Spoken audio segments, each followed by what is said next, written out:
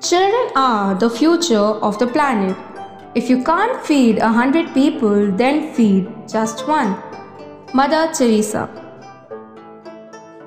Greetings. I'm Hani Vaswani of Delhi Public School, Kamptee Road, Nagpur. As we observe UNICEF Day, let us delve into the significance of this day. UNICEF Day is observed every year on December 11. The United Nations General Assembly created UNICEF on December 11, 1946 as United Nations International Children's Emergency Fund. The program was initiated to provide supplies, assistance, and to improve the health, nutrition, education, and general welfare of children after World War II. UNICEF works in 190 countries and territories aiming to save children's lives, to defend their rights, and to help them fulfill their potential from early childhood through adolescence.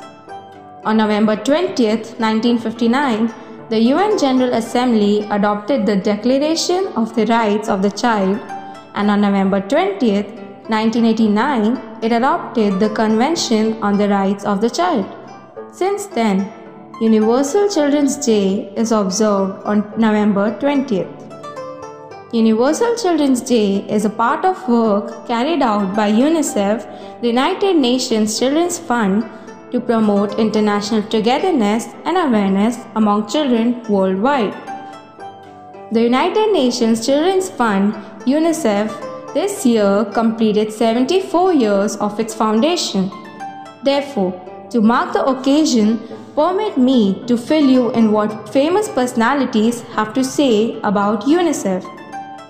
Of those who die from avoidable, poverty-related causes, nearly 10 million, according to UNICEF, are children under 5.